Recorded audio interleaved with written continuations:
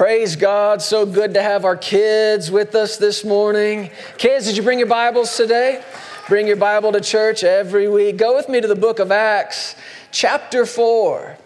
Acts chapter 4. And you can also find Luke chapter 2. We'll just look at a couple of scriptures today.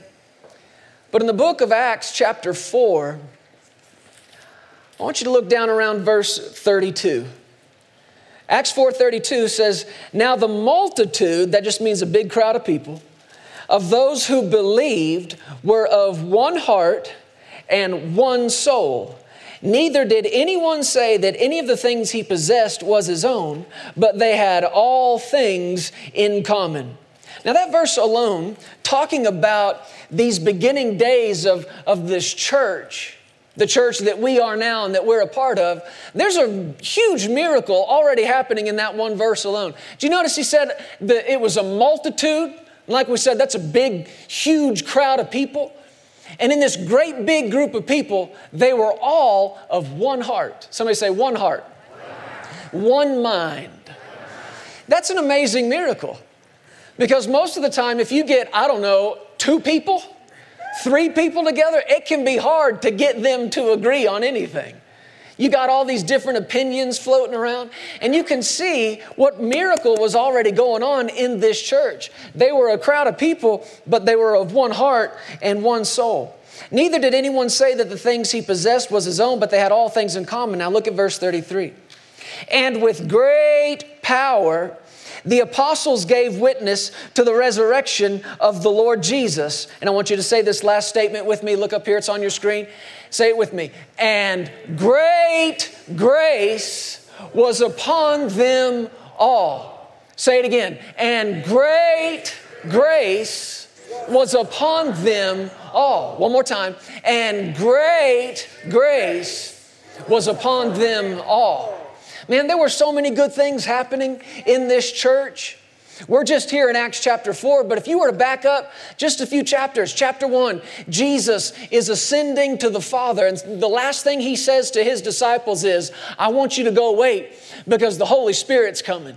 And when he comes on you, you're going to be endued with power." That means power's going to come on you, and you are going to be my witnesses to people everywhere. So they left there, and in chapter 2, they were all just about 120 of them. Not even as many people as in this room right now. Just gathered together in this little room upstairs, and they're just doing what Jesus said do, right? Wait. Jesus said wait, so what do? We wait. And they're waiting, and they're praising, and they're worshiping God. And then all of a sudden, the Bible says, suddenly a sound as of a rushing mighty wind came from heaven, and it filled up that room where they were sitting. And the Bible says that the Holy Spirit came on them. They were all filled with the Spirit, and divided tongues of fire. It looked like fire was sitting on top of each one of them. I mean, can you imagine being in that room that day when that sound filled up that place, and all of a sudden you look at your friend and you go, "Hey bro, you're on fire." "No, dude, you're on fire." And everybody's on fire, but they ain't burning up. It's the fire of the Holy Ghost. Praise God. And then this little group that was 120, they start talking, but it's in a different language. And it sounds funny to them, but it's just what's bubbling up and coming out of them. And they come out of that upper room, and a bunch of people, there was a big crowd that day that looked and thought, "These guys are drunk." And Peter said, "We drunk, but it ain't like you think. It's way too early for that." And he said, "We are drunk in the Holy Ghost." And Peter started preaching. Now think about this. Here's a guy who just a few days ago denied even knowing Jesus. Somebody said, "Yeah, I saw you. You were with him." But because he was afraid, he said, "No, I don't know what you're talking about." And 3 times he denied even knowing Jesus. Now all of a sudden, that guy is preaching. He's standing up in front of a crowd of people, preaching the gospel to them with boldness, unafraid of what others think or what people would do to him. Something happened. Something got in this guy. Something got on this guy, right? It was the Holy Spirit. And when he got done preaching, The Bible says that 3,000 people, now that's a little more than we have in this room today, but 3,000 people got added to the church. So the day started, how many people were in the church when the day started? 120. By the time the day was over, kids, how many people were in the church? 3,120 or somewhere thereabout. This is amazing. Growing this much in one day. This is supernatural growth. This is God growth. And then, I don't know how much longer it was. The Bible tells us about a day that Peter and John were going to church, just like they did all the time. And they passed a man that was laid there right at the gate, but he couldn't walk. From his mother's womb, from the time he was born, he couldn't walk.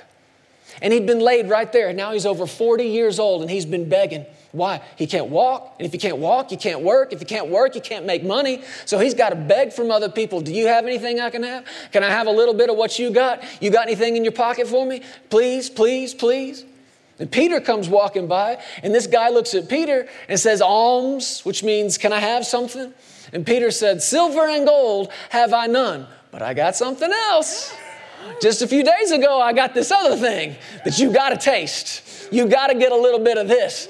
And he said, in the name of Jesus Christ of Nazareth, rise up and walk. Now, what I love this about Peter, he didn't even let the guy do it. The Bible says he grabbed him by his hand and yanked that joker up. It's like you're walking whether you want to or not. Somebody say boldness. Boldness. And that guy who could not walk for 40 years went running, leaping, and praising God. Glory to God. Something's going on in this church. And of course, that got a big crowd of people. And here goes Peter again. Peter pipes up again and starts preaching again. And the Bible says that another 2,000 people got added to the church. This thing is growing. Just a few days ago, it's 120. Then it's 3,120. Now it's 5,120. This thing's growing. Look at all these wonderful things that are happening in that church. And the good news is, that's the church we're a part of. These things aren't over. These things haven't come to an end. We're not reading about them so we can look back and say, oh, I bet that was neat. We're reading about these things so that we stir up some faith and say, bless God, that's what we're going to see. That's what we'll have in this church because we're part of that same church. Amen. Somebody say, same church. Same team, same church, right? But man, it went on. People got added to the church. Miracles were popping like popcorn. And then the Bible tells us in this verse that we read that there was this supernatural move of the compassion of God. And nobody considered that anything they had was their own. People looked at what they had and said, God, you need this? Show me who needs this. It's all available to you, Lord. If you want me to sow it, I'll sow it. You want me to sell it, I'll sell it. And the Bible says that there was no lack. No lack in that church. 5,120-ish people. And you couldn't find any lack among them. Wow. Wow. And like I said to you last week, moms and dads, it wasn't because that church was built in some rich part of town.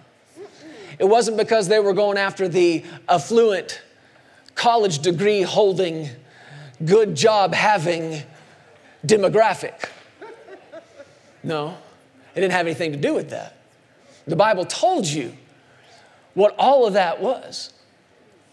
How do you sum up everything that's been going on in that church? Everything from being baptized in the Holy Ghost, being filled with the Spirit and speaking in tongues and having power to preach and having power to work miracles and people being added to the church every single day, and it's growing and it's growing and it's growing miraculously. How do you explain no lack among the people? Well, you explained it just a moment ago when you said these words, great grace was on them all. That's how you describe that. That's how you put in one statement every good thing, every supernatural, miraculous thing that was happening in that church. You say it like this: That place got some grace on it. I don't know what else to say. I don't know how else to explain it. Grace. Grace. How'd that church get that stuff? Grace. How's that church growing like that? Grace. Huh? How'd that church build that place? Grace. Grace. Grace. I heard there's miracles happening there. How'd they do that? Grace. Grace. And not just grace. Help me out. What kind of grace? Great grace. You look that word up, you know what it is? Mega. It literally means mega grace. What kind of grace was on this place? Mega grace. And glory to God, I'm declaring it over us and over this church this morning. There is great grace. Now listen, upon us all. On all of us. Now, if you were here last week, we got excited about the grace of God. We got excited about what His grace is and what His grace has done. You know, we're saved by it. The Bible says we're saved by grace through faith. It's the gift of God. So anytime you hear the word gift, you should think grace. And anytime you hear the word grace, you should think gift. Because you didn't work for it. You didn't earn it. You didn't clock in and clock out, and then at the end of 2 weeks, God said, okay, I owe you salvation. That's not how this worked. He gave it to you. He didn't owe you anything, but He gave you everything. When He gave you Jesus, He gave you everything He had to give, and He called it grace. He said, it's yours. It's a gift. And we got excited about the grace and the taste of that grace that we got when we made Jesus the Lord of our lives. When you said, Jesus, come into my heart. Jesus, I repent and I receive forgiveness. You made Him your Lord and you got grace. He didn't say, okay, well, you do this list of things, you check these boxes, and then maybe we'll see and we'll talk about it. No, all you had to do was receive it. Like a gift, like a birthday gift or a Christmas Day gift. You don't got to work for that stuff. If you do, you get a different dad, because I'm telling you, it's a gift. It's a gift, and all you have to do is receive it.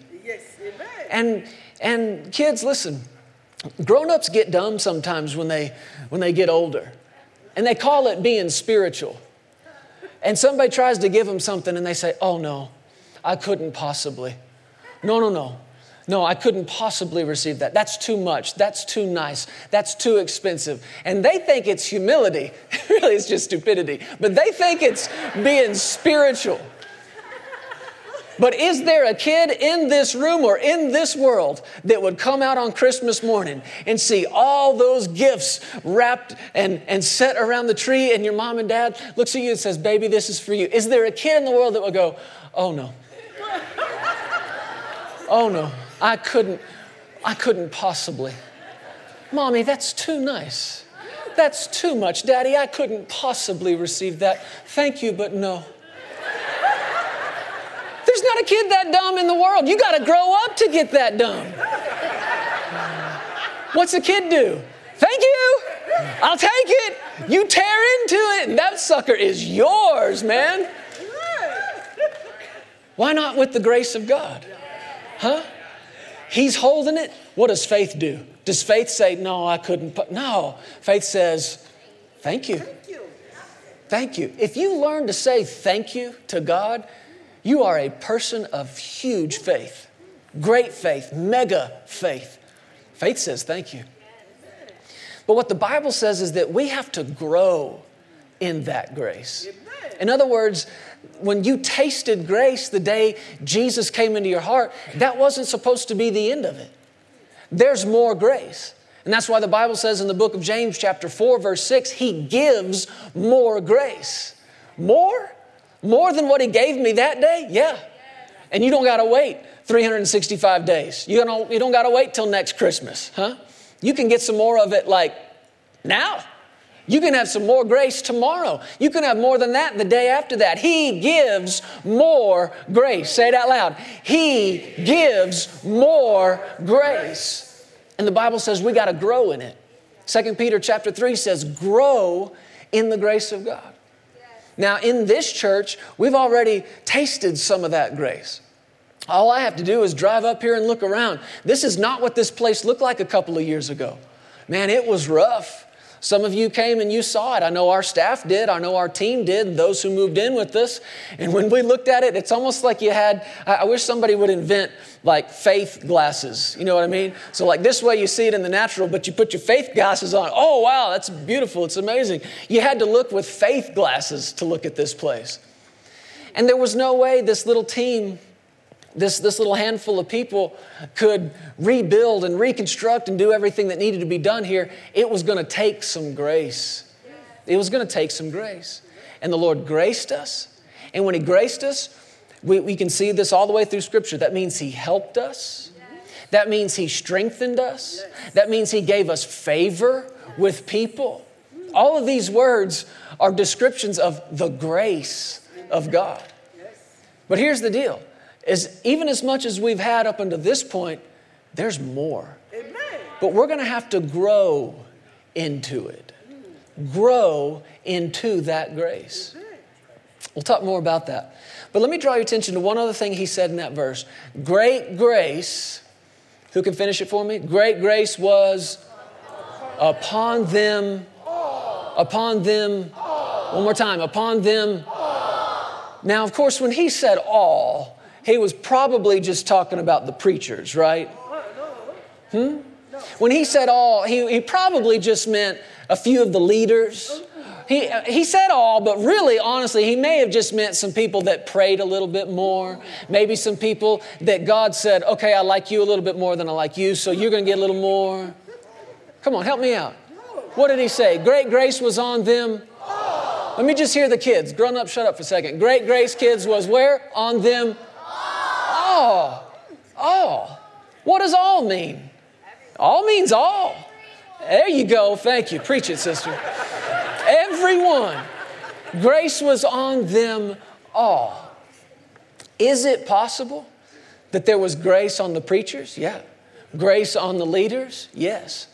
There was grace on the grown-ups? You bet. But if grace was on them all, guess who else the grace was on? The kids. I mean, it had to be, right? This was not a grown-up only church. Nobody would have come to that. That'd be boring. Grace was on them all. From the least to the greatest, from the oldest to the youngest, grace was on them all. That means help from God was on all of them. Strength from God was on all of them. Anybody else in here that could use a little more God help? Man, I know I could. I love it when God comes alongside and says, let me help you with that. Let me help you do what you're doing. Let me strengthen you. Paul prayed, you might remember this, and man, he was going through a real trial. And he says he pleaded with God 3 times to get this thing off me. And finally, God spoke to him and said, hey, my grace is sufficient for you. My grace is sufficient for you, for my strength is made perfect in weakness. And God was saying to him, hey, I've already given you everything you need to deal with this. Quit begging me. Begging doesn't work. Pleading with God doesn't work. You know what works? Faith. Receiving by faith what grace, the gift that grace has given. And he said there that my strength is perfect. Anybody use a little more God strength? Man, I would like some God strength. I run out of Jeremy strength quick. I run out of Jeremy strength in a hurry. But when that God strength comes on the inside of you. Let me give you a real good biblical example of this. Popeye the Sailor Man. Some of you kids are going, who the what now? Popeye the huh? Don't worry about it. Google it. But it was a cartoon when your parents and grandparents, and maybe your great-grandparents were kids. But you remember Popeye, right? He was in love with olive oil, type of the Holy Spirit. And there was this other guy in town, every episode. I don't know how they got away with making a cartoon where this was every episode. But Popeye's mortal enemy, what was his name? Brutus. I think later it was Bluto or whatever. Same guy, different name. He was also in love with olive oil. Now, this Brutus guy was huge. He's massive. He's this big brute of a guy. And he loved olive oil, but olive oil loved Popeye. So Brutus does what anybody does when he loves somebody, but they don't love you back. He kidnaps her, ties her up with ropes, puts her on the train track. Man, this is love, ain't it? Meanwhile, Popeye's trying to fight Brutus to rescue olive oil. And poor Popeye, man, he is just getting plastered and pummeled, and he's taking left hook and right jab, and he's getting thrown all over the place until, come on parents, help me out. Please, for the love of God, help me out. He reaches into his pocket, pulls out spinach like we all have at one point or another in our lives, totally normal, and gets that spinach in him. And all of a sudden, this guy who's getting beat up, strength starts coming from some other place. And now he's got muscles, and his muscles have muscles, and he's ripping shirts, and his legs are, and he's just getting massive. And man, he just starts fighting back, and Brutus doesn't know what hit him, which is crazy because it's the last thing that hit him in the last episode, but let's not try to figure it out. And here comes Popeye to save the day. At the last second, he gets olive oil, saves her from the train tracks, and it's a happy ending. Well, there's a lot more spiritual application than you might have thought just looking at the surface. There's something in you. I said, there's something in you. It's called the grace of God. It's called His help. It's called His favor. It's called His strength. And you don't got to live this life in and of and by and through your own strength. You got God's strength. Somebody say, I'm God strong. I'm God strong. I can do all things through Christ. That anointing that does what? Strengthens me. Thank you, Lord. So these people in this church had some mega grace, some mega strength. And it wasn't just preachers. It wasn't just leaders. It wasn't just grown-ups. It was on them all. So listen, kids, let me ask you a question. If I could show you somebody in the Bible, a kid in the Bible that had grace all over him, would you believe that there's grace for you? Would you leave here today believing that God's got grace, that God's got a gift and help and favor and strength, not just for your parents, but for you? I'm going to do it. I'm going to prove it to you. Go with me to the book of Luke, chapter 2.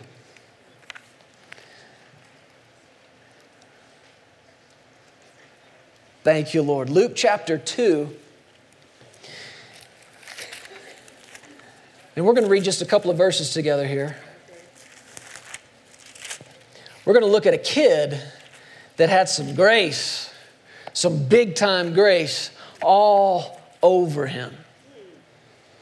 In Luke chapter 2, verse 39, we're going to talk about a little boy named Jesus.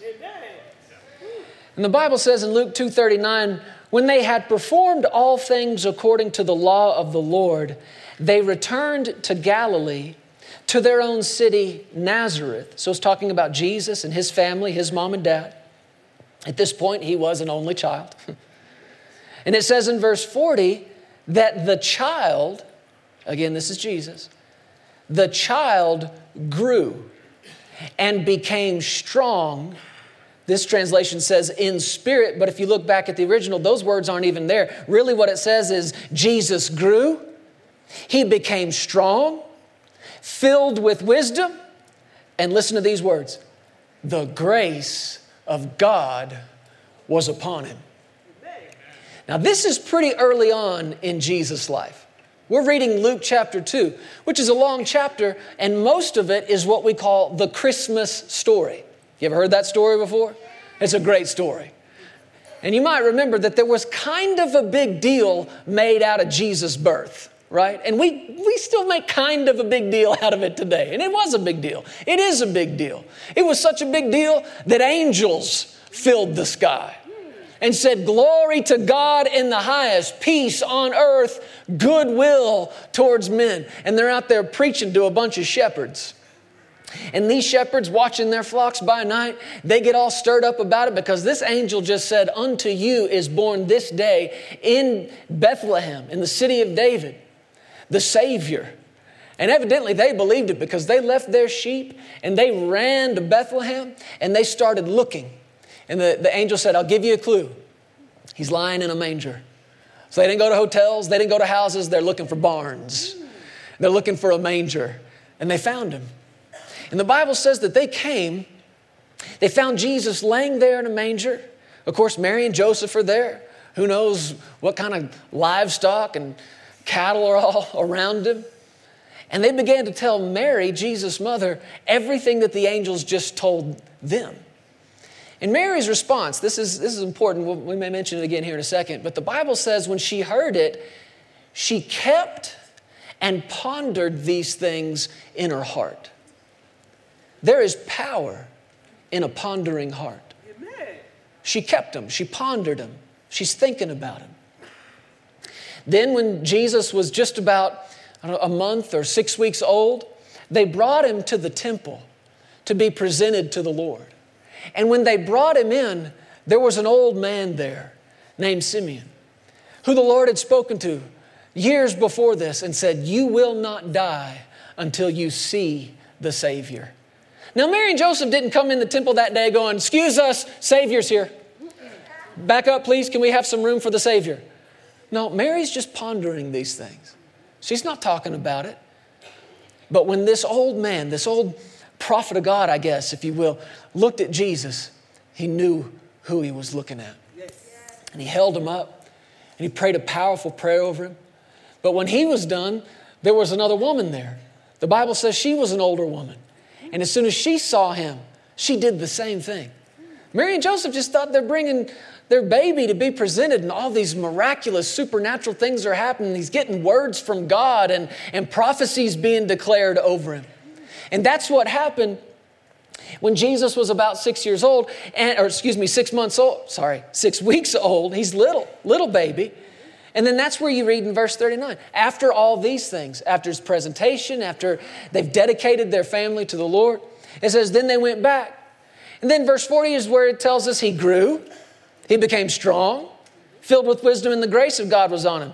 Then the very next verse says, our Jesus when he's 12 years old. So we go from one verse when he's 6 weeks to another verse when he's 12. That's kind of a big jump, huh? Yeah. And you might think, I wonder what was going on in Jesus' life, huh? I wonder what was happening when he turned 1. I wonder what Jesus' first birthday party was like. I wonder what was happening when Jesus was a toddler.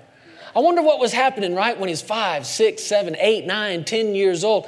And you might think, well, the Bible just doesn't tell us anything about his young years. Wrong. The Bible tells us everything we need to know about what was happening in Jesus' life. You want to know what happened to Jesus? Man, this is spiritual. This is miraculous. This is amazing. You want to know what happened to Jesus? He grew. Right? He grew. I can describe those first few years of Jesus' life to you. When he was born, he just did everything a baby does. It's kind of a funny thought, but Jesus wet his diaper. No, I'm serious. He came as the same way that you and I came into this world. And he grew, and he grew. And Jesus learned to talk. And then Jesus learned to walk. And then Jesus grew just like you did. And the Bible says as he was growing and getting bigger, the same way you grew, the same way I did, the same way you learned to walk, he learned to walk. The same way you learned to talk, he learned to talk. The same way you got taller, he got taller. The same way you got stronger, he got stronger.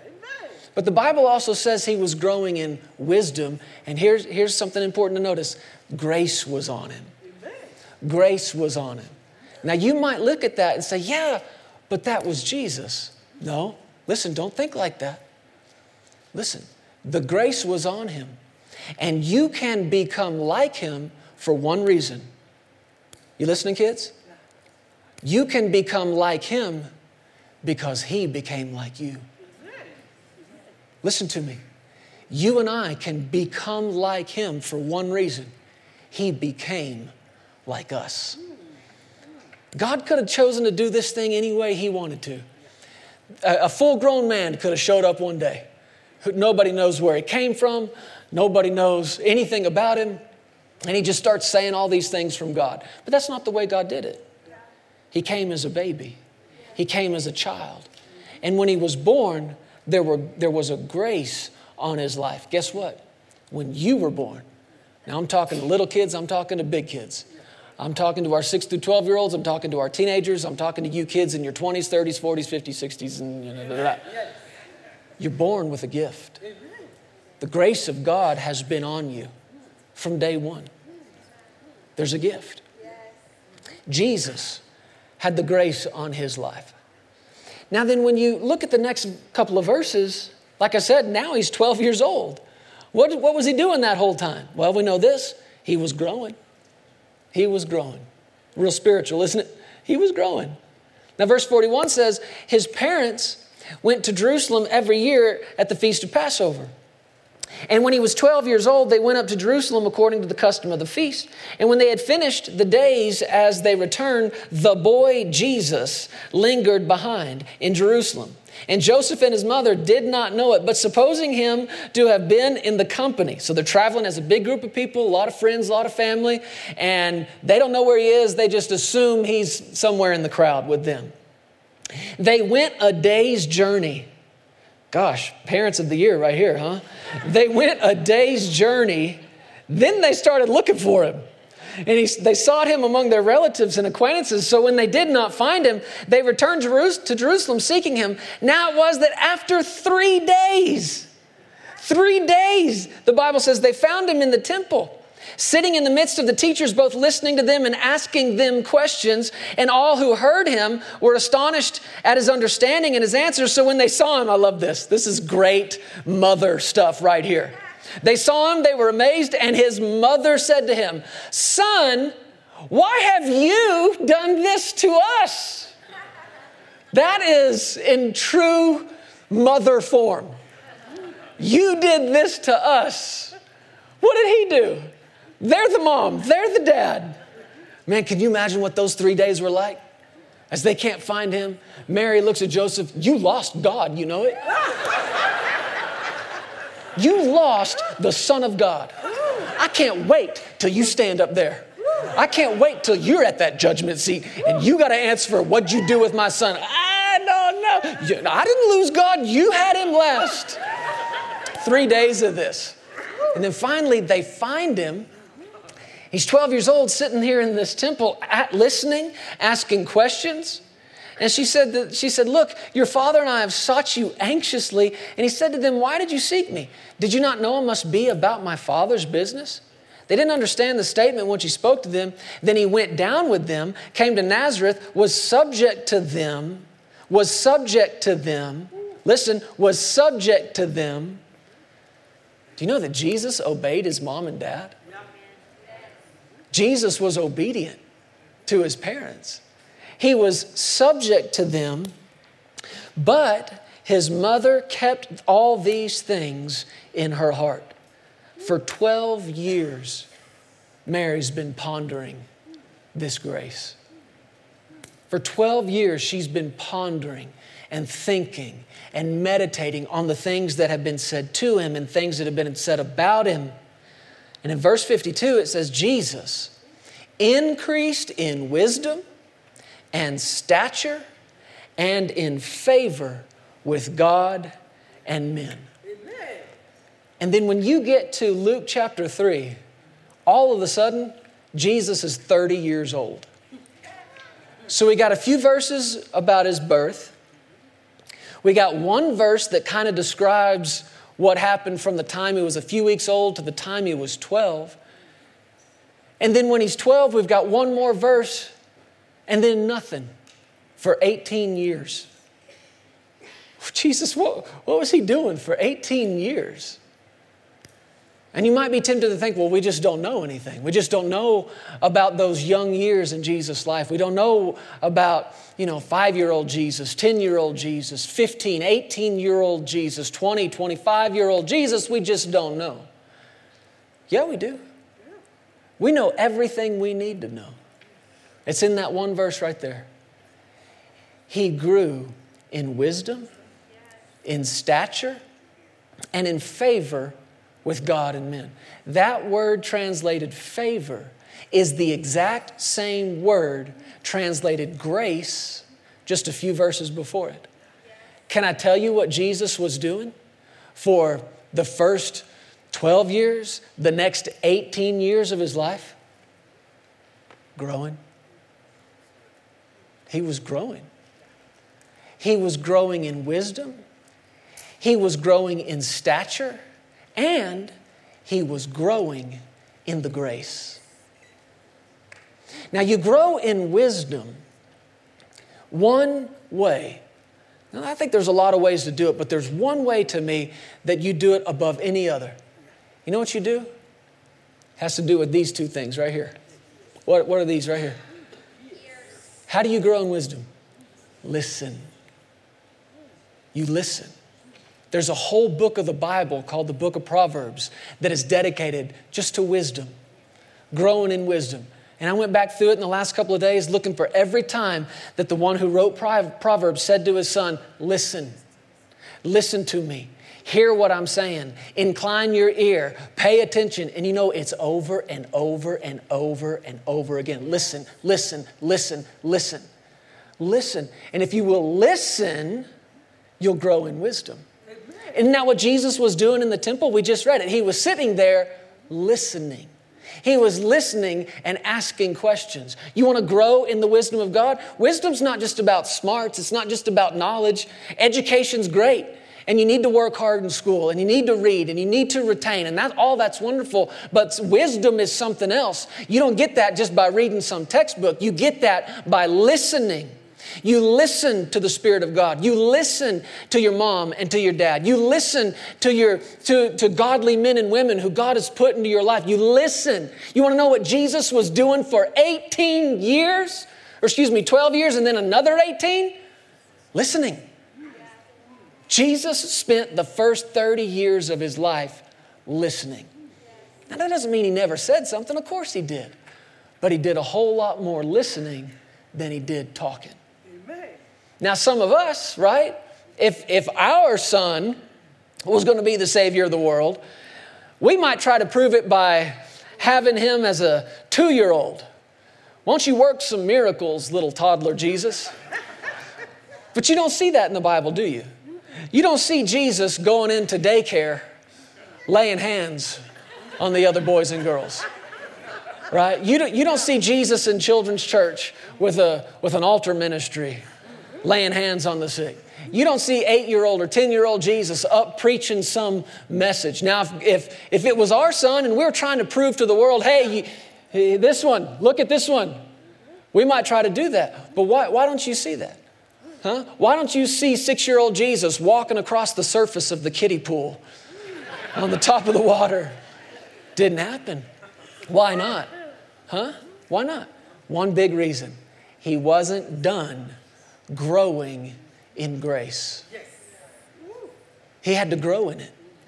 He had to grow in it and grow in it and grow in it.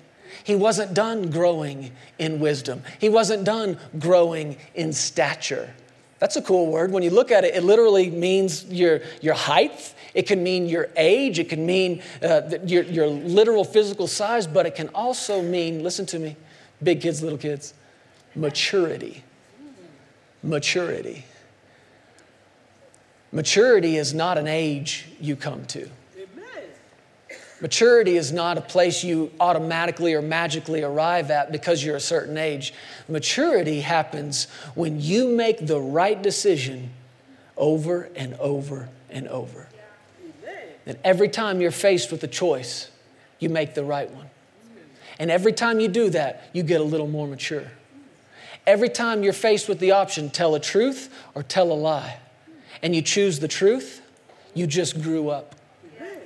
You just got mature. And you can do that as a 15-year-old. That there are many 55-year-olds who are still stuck as a child because they failed to make the right decision. Maturity happens when you make the right decision over and over and over. And you can see these things work together. When you grow in wisdom, now you've got what it takes to make a right decision. When you grow in the wisdom of God, and now you've got a choice to make, am I going to be in the right place or the wrong place? Well, wisdom says be in the right place. So I'm going to choose that. Wisdom says this is the right place at the right time. Wisdom looks around and says, do this, not that. Do the right thing at the right time. Be in the right place. Doing that right thing with who? The right people. It takes wisdom to choose the right people. You want to know what Jesus was doing for 30 years? Making good decisions. Making good decisions. And you're going, yeah, but that was Jesus. No, listen. You can be just like Him because He became just like you. But He was growing all that time, growing in grace and growing in grace and growing in grace. Until you get to the book of John. Turn here, and this will be one of our last scriptures. John chapter 1. And it says this about Jesus in verse 14. The Word became flesh and dwelt among us. And we beheld His glory. That means we could see it.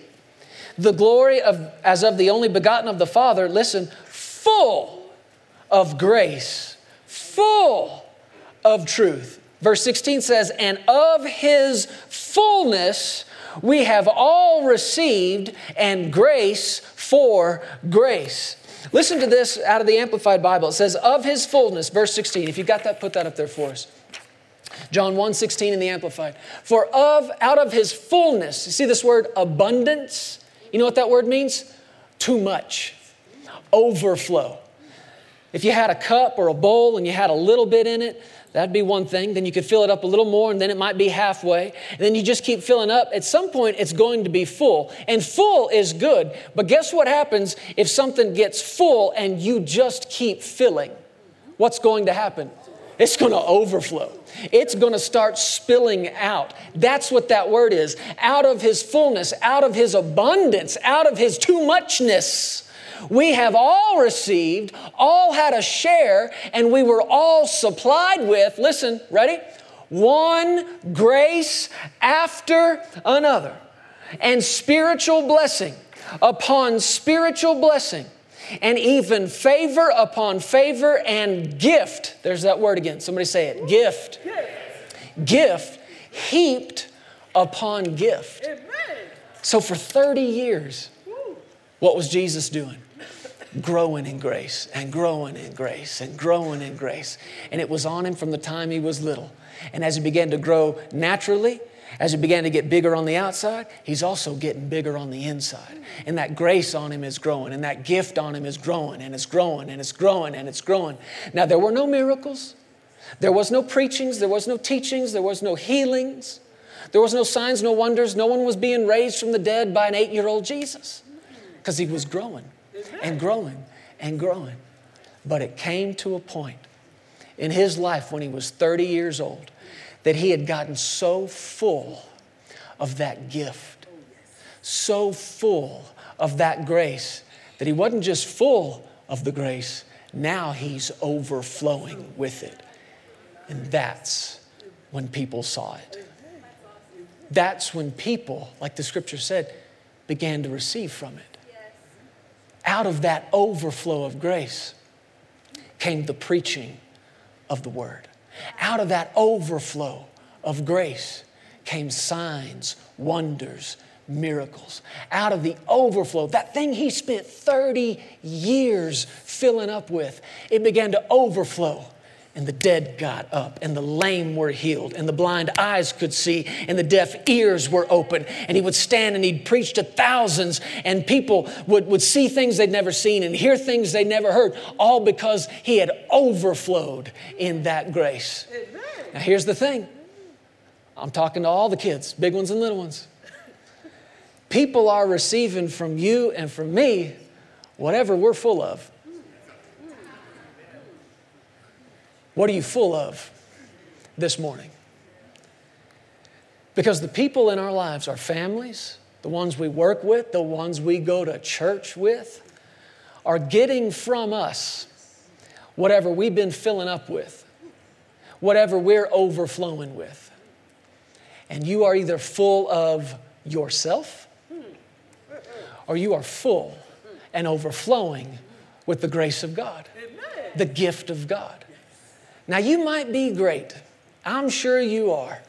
But your family is not in need of more of you. Your husband, your wife, your kids don't need you overflowing with you. The people you work with aren't in desperate need of more of you. As a matter of fact, they may have had about as much as they could take. They don't need you overflowing with you. You don't need me overflowing with me. You need a pastor who is so full of the grace of God, so full of Jesus that he overflows with it. That's what you want to be receiving from, and that's what your family needs you full of and you overflowing with. Not you, him. Amen. Not you, that gift, that grace, that anointing, that help, that favor, that strength. You are so full of Jesus that you overflow with him, and people begin to receive that overflowing out of you. But we got to be growing in this grace. Growing in the grace. And that's what I want to talk about just for the last couple of minutes here. How do we grow in that grace? And I'm saying this especially to our young people in here this morning. I want you leaving today with this awareness and this confidence. God's grace is on me. I don't have to wait until I'm old. I don't got to wait until I'm a mom or a dad. You can have that grace right now. I want all our kids to say it. God's grace is on me. Say this, I've got a gift. That's what that grace is, right? It's a gift. Have you ever seen somebody that's really good at something? We spent the last couple of weeks as a family, we would watch the Olympics at night. I don't know if anybody else watched it or not, but we would sit down and watch it. And we will watch these people who are among the best in the world at what they do. And particularly the gymnastics and that type of thing. You're watching these people go flying across the floor, and it's this triple that and a double tuck and a flip and a twirl, and they land on their feet. And you look at that, and so much of the time, you know what people's response is? Not just amazing, they'll say, man, it's so graceful. You ever said that about somebody before? Seen somebody, a professional ballet dancer or something. It's just so graceful. Graceful.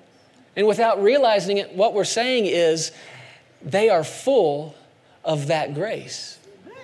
Now, nobody has ever watched me dance and said, wow, that was graceful. You want to know why? That's not my gift. That's not my grace. But what you're watching when somebody does that and they make it look, what? Easy. That's what grace does. Makes it easy. Because it's God helping you. It's God strengthening you.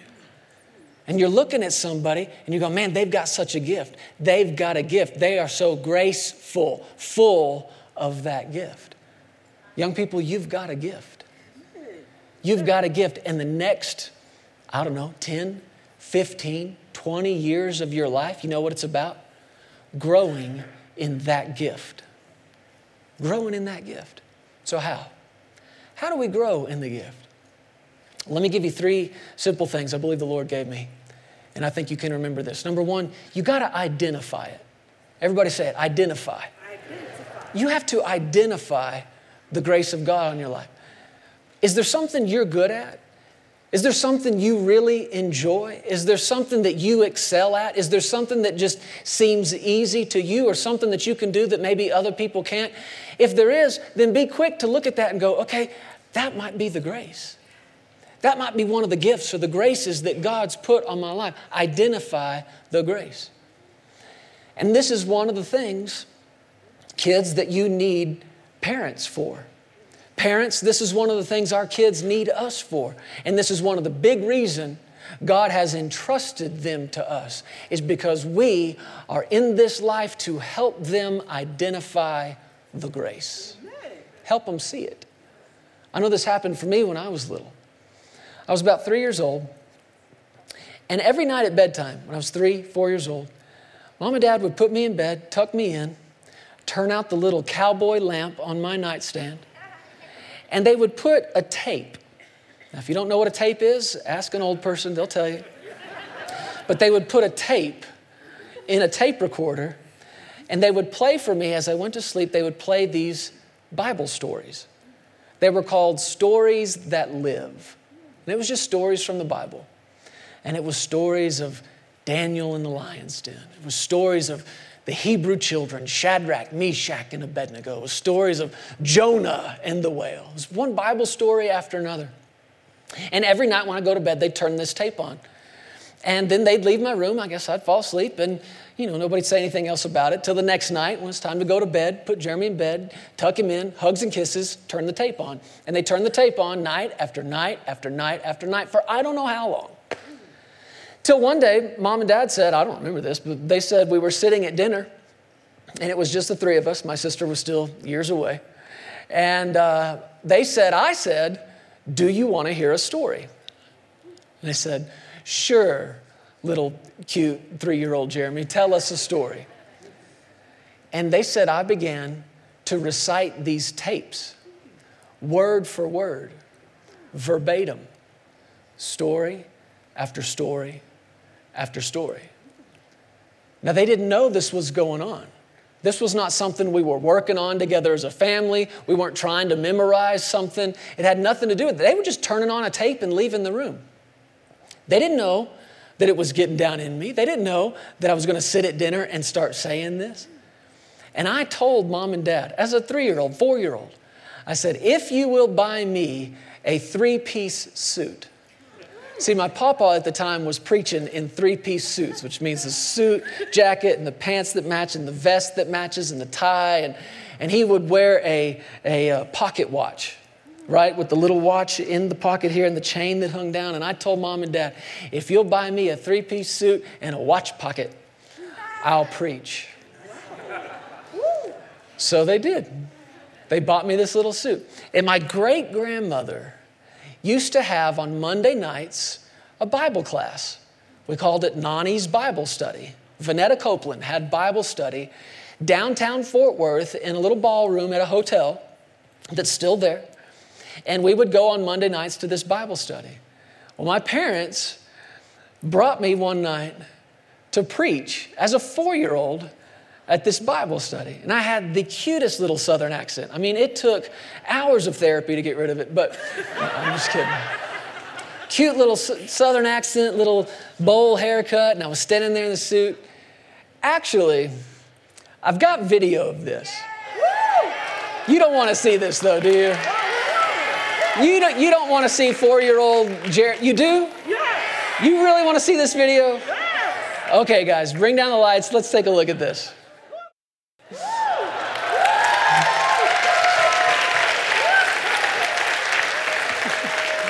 What happened to that cute little kid? I'll tell you what. I show that to say this to you. My parents identified that and helped me as a young kid identify, this is grace. This is the grace of God. Now, one thing that you got to be watchful over, parents, that you and I don't turn that into party tricks. Yes. Our kids are not gifts from God for you and I to show off. Mm-hmm. They're not our trophies. They're not our source of pride. Do you notice what Mary did? She pondered these things, go ahead guys, in her heart. And that's one of the things that we have to do. But we must help our kids identify, say it again, identify the grace. And that's what Sarah and I are looking for right now in Justice and Jesse. Lord, where's the grace? What's the grace?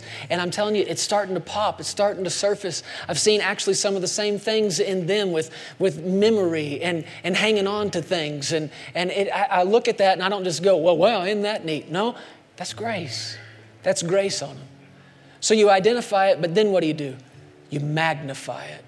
When you magnify something, it gets bigger. And so many people, when they do something well and somebody comes along and says, hey, great job, they think it's real spiritual sounding to say, oh, no, that was nothing. That's nothing. No, that's just me. That ain't nothing. But be careful doing that, because you're actually downplaying the grace of God. You're actually minimizing the grace of God. Now, it's not for you and I to stand there and say, yes, I am amazing, all bow down to me. That's not what this is about. You magnify the grace, not you, the grace. You magnify the gift. And you do that by feeding it. If you found something that the grace of God is on your life in, you feed it. You look for opportunity to do it. You look for opportunity to serve with it. And that's what the grace is all about. The grace was on Jesus, but it wasn't for Jesus. It was for the people he would minister to. The grace of God is on you, but it's not just for you. It's for the people that he's called you to serve. The church that he's called you to serve in. The people that he's called you to love and to help with that grace. So you identify it, you magnify it, and then you glorify. But not you. You glorify God. And isn't that what Jesus said? He said, let men see your good works. Or I like to say it like this. Let people see what you're good at. But then let them glorify God. And people will try to give you the praise. People will try to give you the glory. And kids, listen, even mom and dad will try to praise you sometime. I'm so proud of you, they'll say. I'm so proud that you did this, and I'm so proud that you did that. But listen, go look at it in the scriptures for yourself. Who is it that gets the grace? It's not the proud, it's the humble. So when our kids are excelling and they're doing well, parents, let's be quick to help them recognize, man, God is helping you so much. God gave you so much strength today. God gave you so much favor today. He's helping you so much. Isn't that better than saying, I'm proud of you? Yeah, I can tell you're going to have to chew on that one a little bit. But think about it. Just go before the Lord with it. And let's find some things to do that identify the grace, magnify the grace, but then make sure that God's the one that gets all the glory for it. Amen? Amen. Amen. Would you stand on your feet? Sarah, would you come? Justice and Jesse, would you come up too, please? These are our little treasures.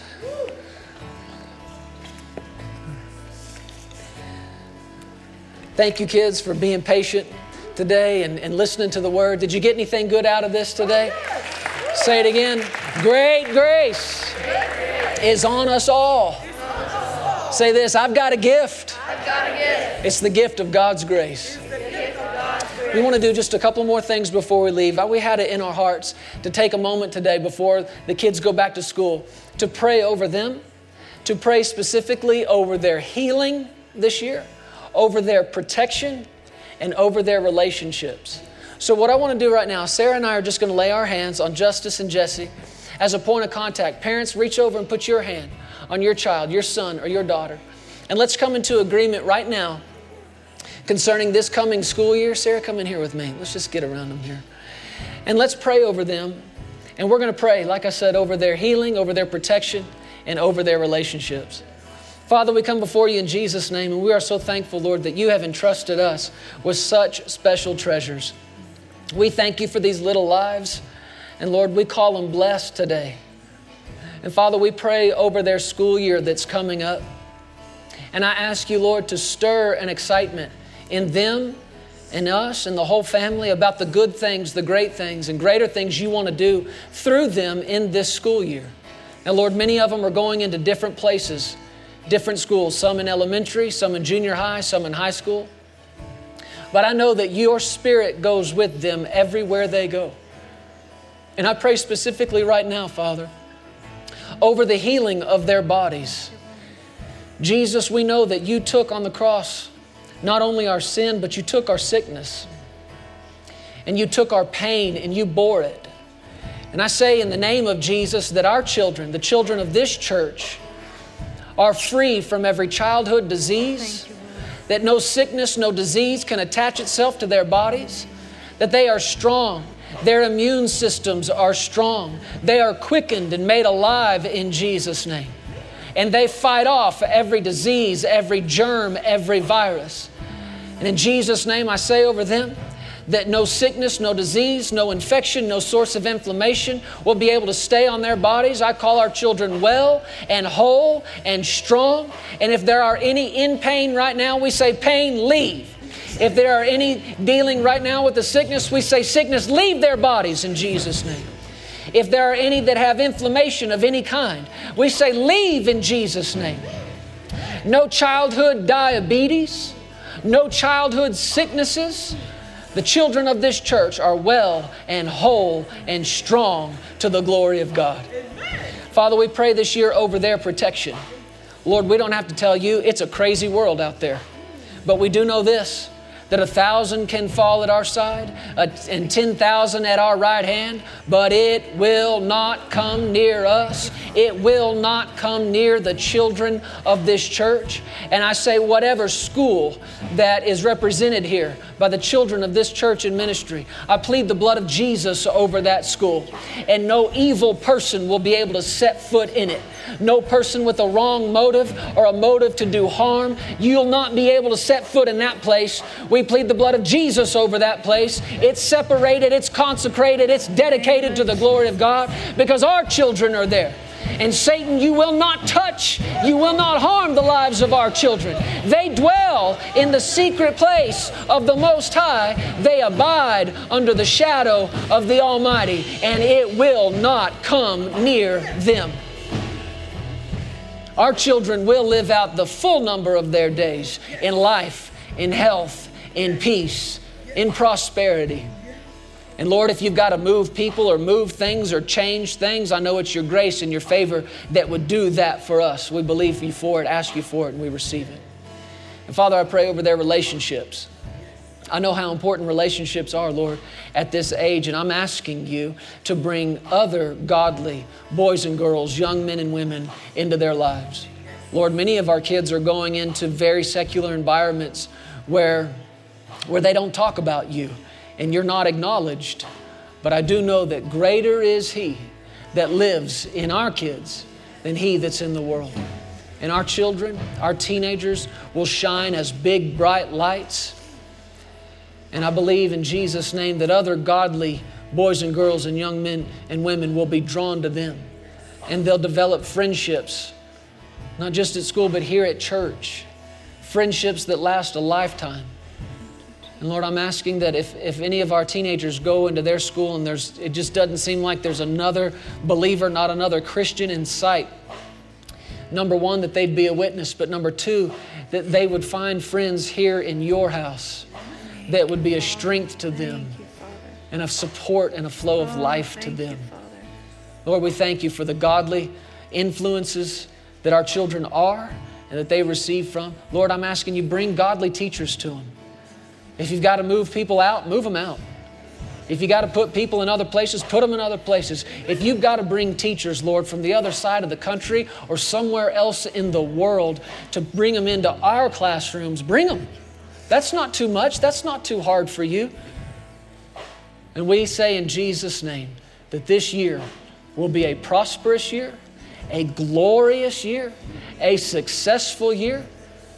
We ask you for your help, Lord. It's not cheating if you help them with the test.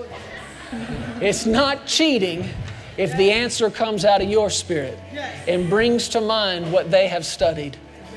And that's not too much for you. That's grace and that's favor. We thank you for it. We love you and thank you for loving our kids. In Jesus' name. Amen. And everybody said, amen, amen, amen.